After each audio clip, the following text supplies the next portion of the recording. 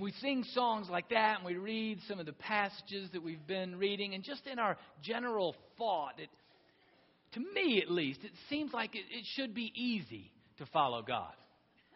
It's sort of like if the Bible's sort of the manual for how we're to live, well, if it's like an owner's manual, right? Well, if you follow the owner's manual, usually it means your car operates really nicely.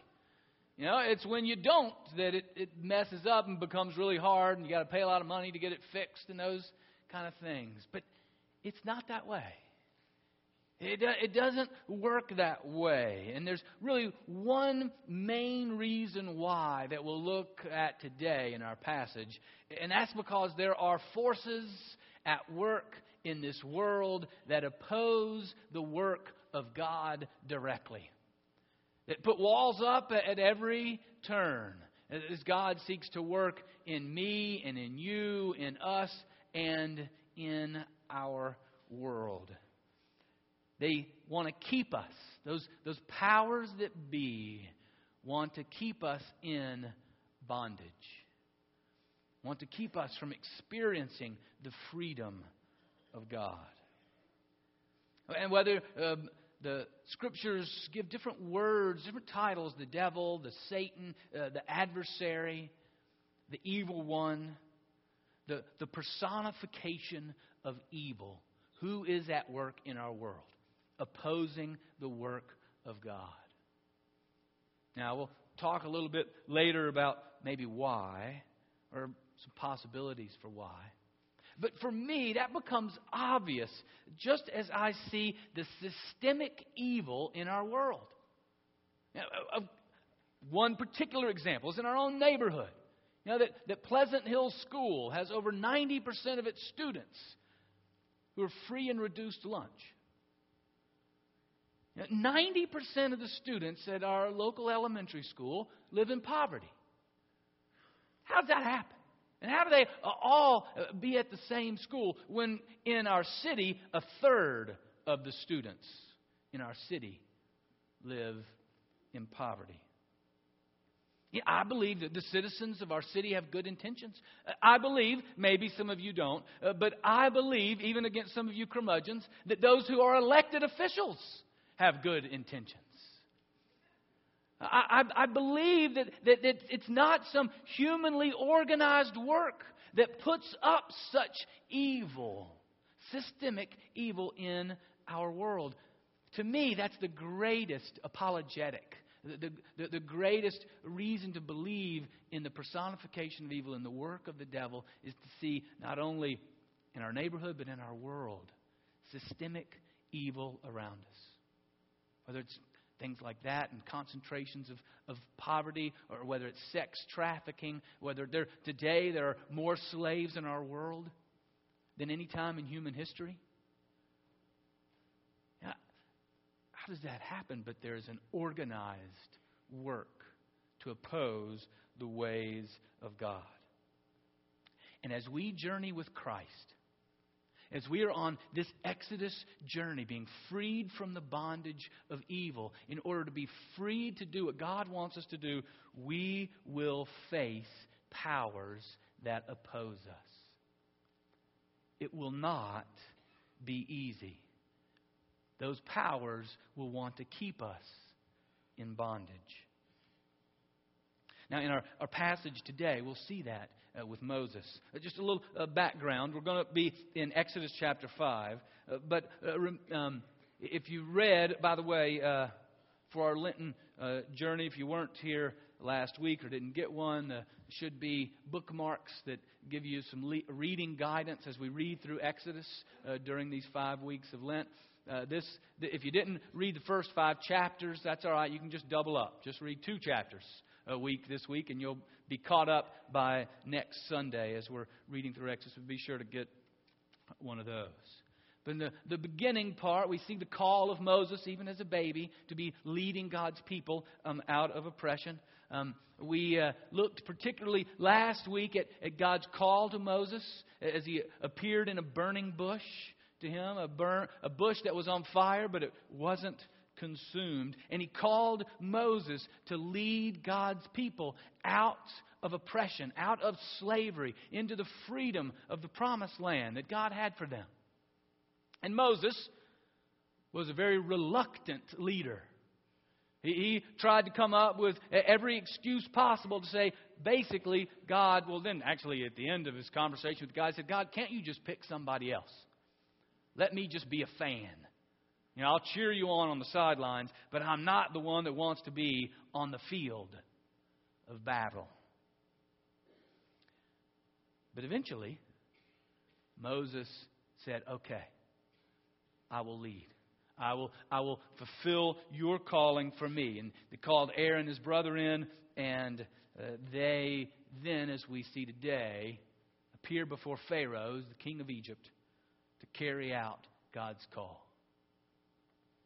It's Exodus chapter 5, starting with verse 1 on page 45 in your pew Bibles, if you want to turn there.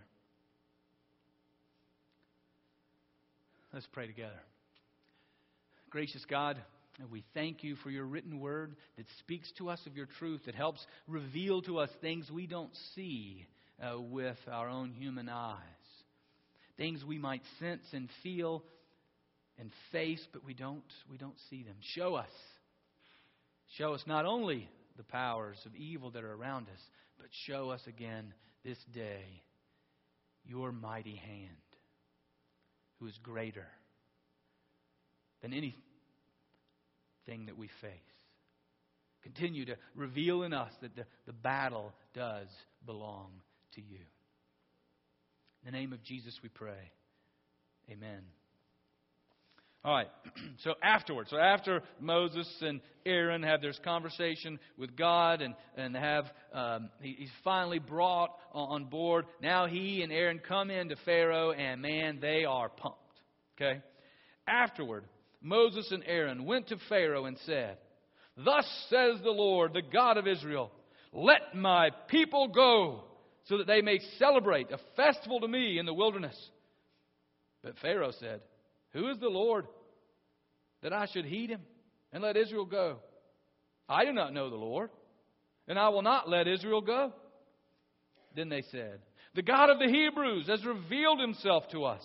Let us go a 3 days' journey into the wilderness to sacrifice to the Lord our God, or he will fall upon us with pestilence or sword." But the king of Egypt said to them, "Moses and Aaron, why are you taking the people away from their work? Get to your labors." Pharaoh continued, "Now they are more numerous than the people of the land, and yet you want them to stop working?" That same day, Pharaoh commanded the taskmasters of the people, as well as their supervisors, "You shall no longer give the people straw to make bricks as before. Let them go and gather straw for themselves. But you shall require of them the same quantity of bricks as they've made previously. Do not diminish it, for they are lazy. That is why they cry, 'Let us go and offer sacrifice to our God.' Let heavier work be laid on them. Then they will labor at it and pay no attention to deceptive words." So the taskmasters and the supervisors of the people went out and said to the people, "Thus says Pharaoh, I will not give you straw. Go and get straw yourselves wherever you can find it, but your work will not be lessened in the least." So the people scattered throughout the land of Egypt to gather stubble for straw. The taskmasters were urgent, saying, "Complete your work, the same daily assignment as when you were given straw." And the supervisors of the Israelites, whom Pharaoh's taskmasters had set over them, were beaten and were asked, "Why did you not finish the required quantity of bricks yesterday and today as you did before?" Then the Israelite supervisors came to Pharaoh and cried, "Why do you treat your servants like this? No straw is given to your servants, yet they say to us, 'Make bricks.' Look how your servants are beaten. You are unjust to your own people." He said, "You are lazy. Lazy. That is why you say, 'Let us go and sacrifice to the Lord.' Go now and work, for no straw shall be given you, but you shall still deliver the same number of bricks." The Israelite supervisors saw that they were in trouble when they were told, "You shall not lessen your daily number of bricks." As they left Pharaoh, they came upon Moses and Aaron, who were waiting to meet them. They said to them, the Lord look upon you and judge. You've brought us into bad odor with Pharaoh and his officials, and have put a sword in their hand to kill us." Then Moses turned again to the Lord and said, "O Lord, why have you mistreated this people? Why did you ever send me? Since I first came to Pharaoh to speak in your name, he has mistreated this people, and you've done nothing at all to deliver your people." Then the Lord said to Moses, "Now you shall see what I will do to Pharaoh. Indeed, by a mighty hand he will let them go. By a mighty hand he will drive them out of his land." This is the word of the Lord. Thanks be to God.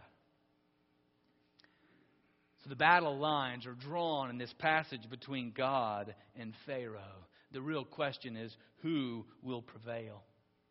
I mean, Moses comes out guns a-blazing. Right? He is with gusto. He and Aaron, they come out and they demand. They demand from Pharaoh, "All right, let God's people go." And then, verse 2, Pharaoh, "Who's God? Who are you talking about?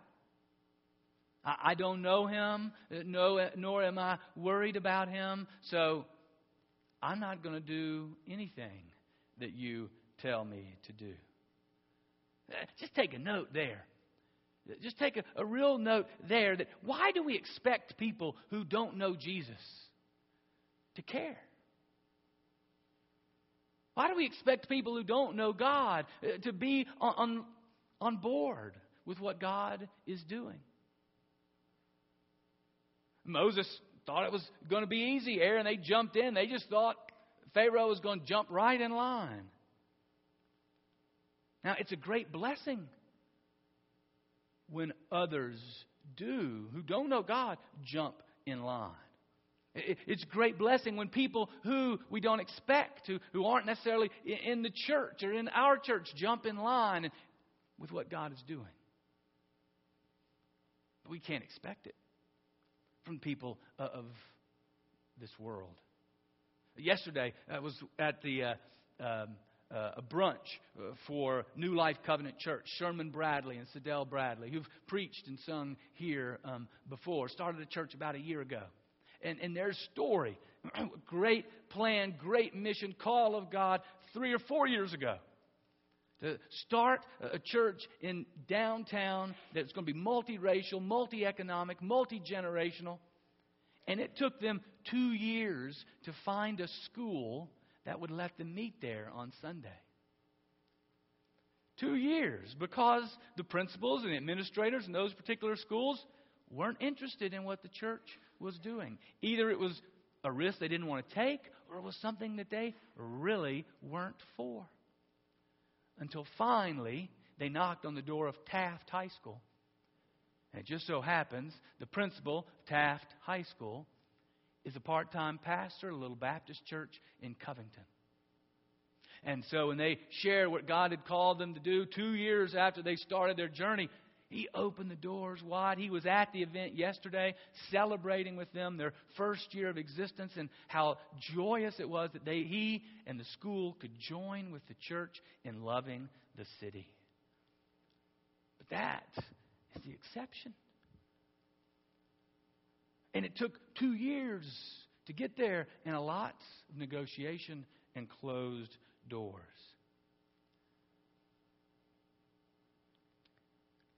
Pharaoh, the evil one, doesn't just give words of opposition, say, "No, I'm not going to do it." Then he actively works to destroy the work of liberation that God is calling Moses to lead.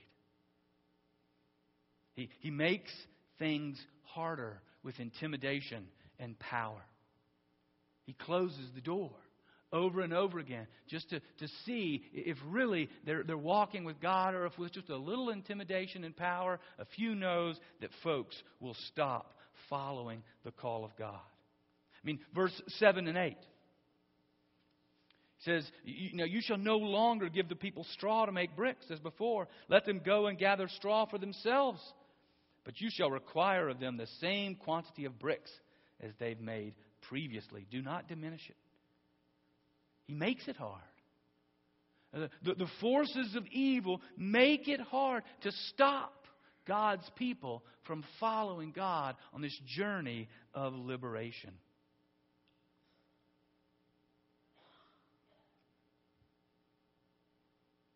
I remember when we were keeping foster children in Mobile, we would keep foster babies. We would get babies from the hospital.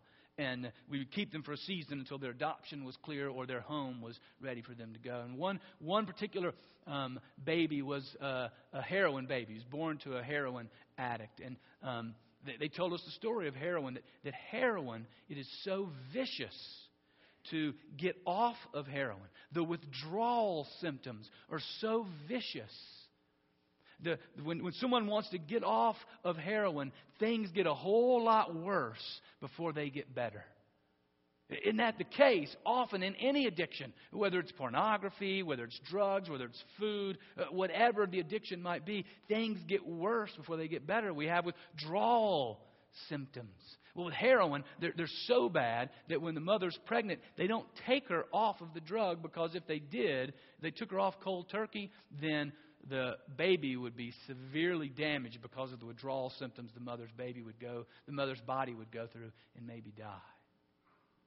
So they have to keep her on some synthetic form that masks heroin to keep the withdrawal symptoms at bay, because even though that negatively impacts the baby, it's a better option than the withdrawal.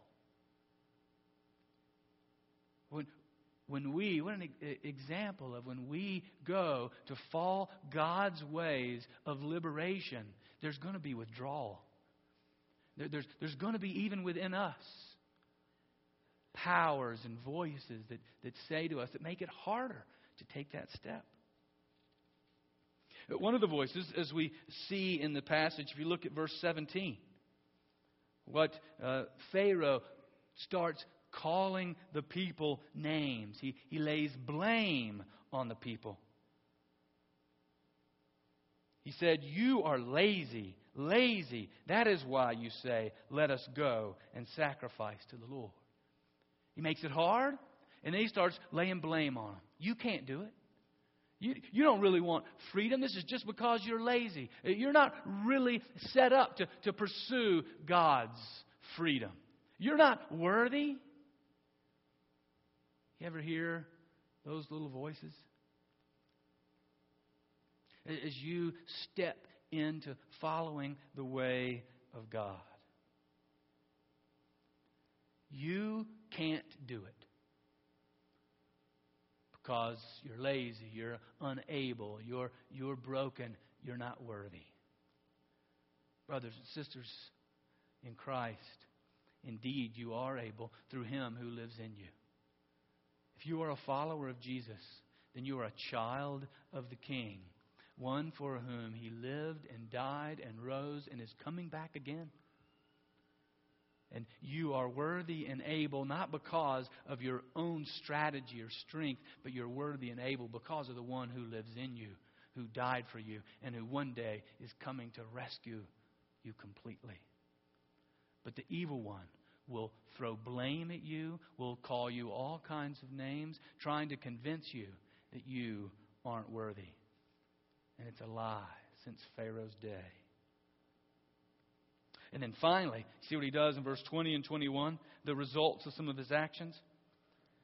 As they left Pharaoh, as Israelites left Pharaoh, they came upon Moses and Aaron who were waiting to meet them. They said to them, "The Lord look upon you and judge. You've brought us into bad odor with Pharaoh." And that's a great little turn of phrase, isn't it? You stink. We stink with Pharaoh and his officials, and they're ready to slaughter us. A little exaggeration. But what Pharaoh did was cause division. The evil one will make it harder. He'll try to get us to turn around. The evil one will be at work calling us all kinds of names that we're not worthy. And the evil one will be at work causing division as we seek to follow the way of God. Now, Pharaoh and the evil one, in their clever ways, are brilliant, and that what they get the people to do is focus on everything else but God. Do you notice that? They focus on everything. They focus on the task. This task is impossible. There's no way that this can happen. There's no way this change can occur. There's no way we'll bring freedom and bondage, which is the very denial of the power of God. They focus on themselves. I'm not able. I'm broken. I can't do this. We focus on our own inability, just like Moses did at the beginning. We don't have what it takes. Or they focus on one another. And they start to blame, point fingers. It's their fault. It's his fault. It's her fault. It's their fault. We focus anywhere but God as we face the struggle, the pain, the opposition of following the way of God. But then, look at Moses. Verse 22. He gives us the great model here. After he's been knocked upside the head. He thinks he's about to lead a parade. Right? And now Pharaoh's thrown him out, and now his own people have turned on him. But he turns to God. But he turns to God in open honesty.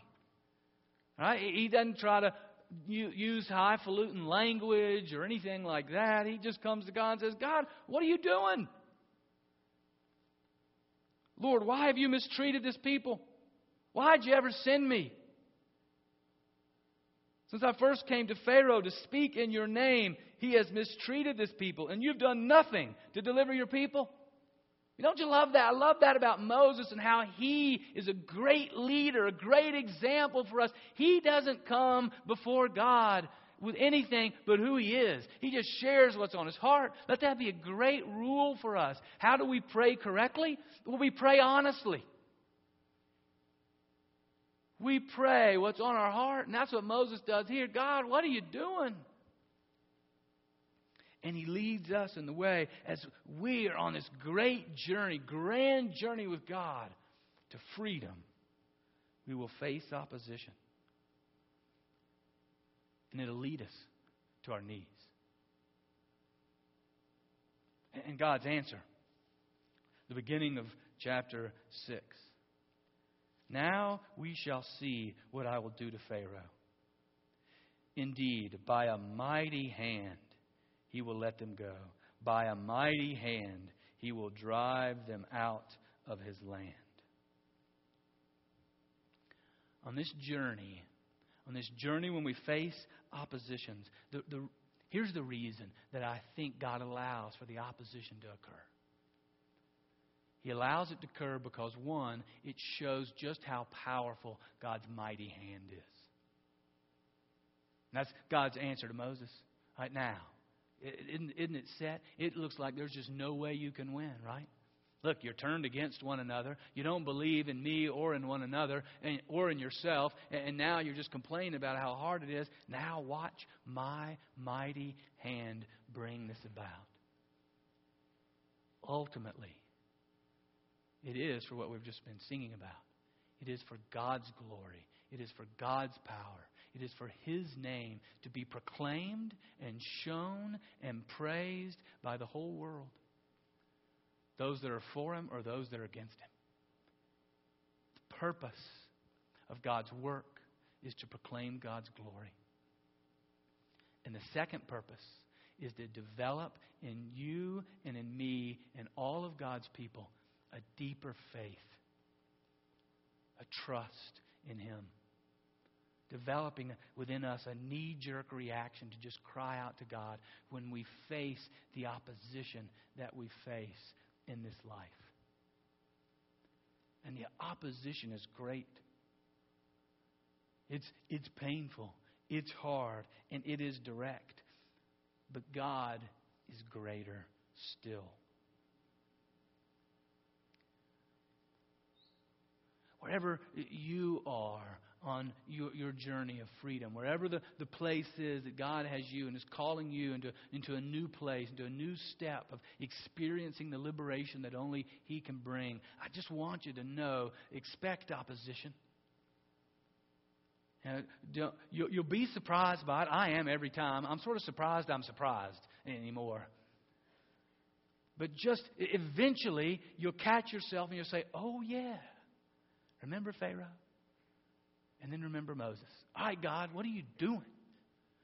God can handle it. He can handle our honest supplication to Him, that we cry out to Him.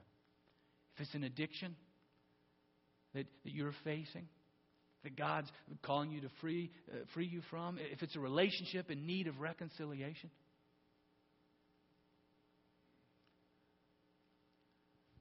know that if you take a step towards freedom, it'll get harder before it gets easier. Because of the opposition that's before us. And in a way, that is why I love serving in a church in an urban setting. I love because of the challenges that we face of saying that we want to be connected in one another in Jesus. No matter our differences, that we want to cross over race and economics. We want to cross over intellectual abilities and background and ethnicity, generation. That we want to be unified in Jesus. Man, that's sociologically, that doesn't happen naturally, only supernaturally. And that we're saying, all right, with Pleasant Hill School, we recognize that there's a brokenness to this system, and we're coming alongside you, and we're ready. We're jumping in with summer camp with you. And the principal has asked us to come lead the summer camp at the school. And she's working with a group here with 3 C's and the children's ministry, saying, how do we come alongside the children of this school and who will, the future children, and the families that will be coming here when they're born. And already that group has now 2 families who already have children at the school and 2 mothers who are pregnant, saying, all right, we'll start with you. Meet with us. Help us in this journey from birth to 6th grade. And as the 2 turns into 20, turns into 40, well, we're believing that God will lead. Now, it may be a 40-year journey. Remember, Exodus is 40 chapters and it lasts 40 years. It may be a 40-year journey. But we believe and trust and feel that God has called us to be a redemptive influence in partnering with the leadership of that school to pursue the liberation and freedom and joy and peace and truth that only God can bring. That's why I love being in a church. I mean, it was great this week. Somebody threw a brick through my window in my office. And I'm like, all right, this is good. And, we're making somebody mad. If he wanted my sermons, I'd have given them to him for free. But that's the person that needs to hear about Jesus. And he's knocking on the door, a little too hard, but he's knocking on the door and at the wrong time. But he needs Jesus. And being surrounded by the opposition of following the liberation of God will only lead us to our knees and will only demonstrate the glory and power and magnificence of God. Amen.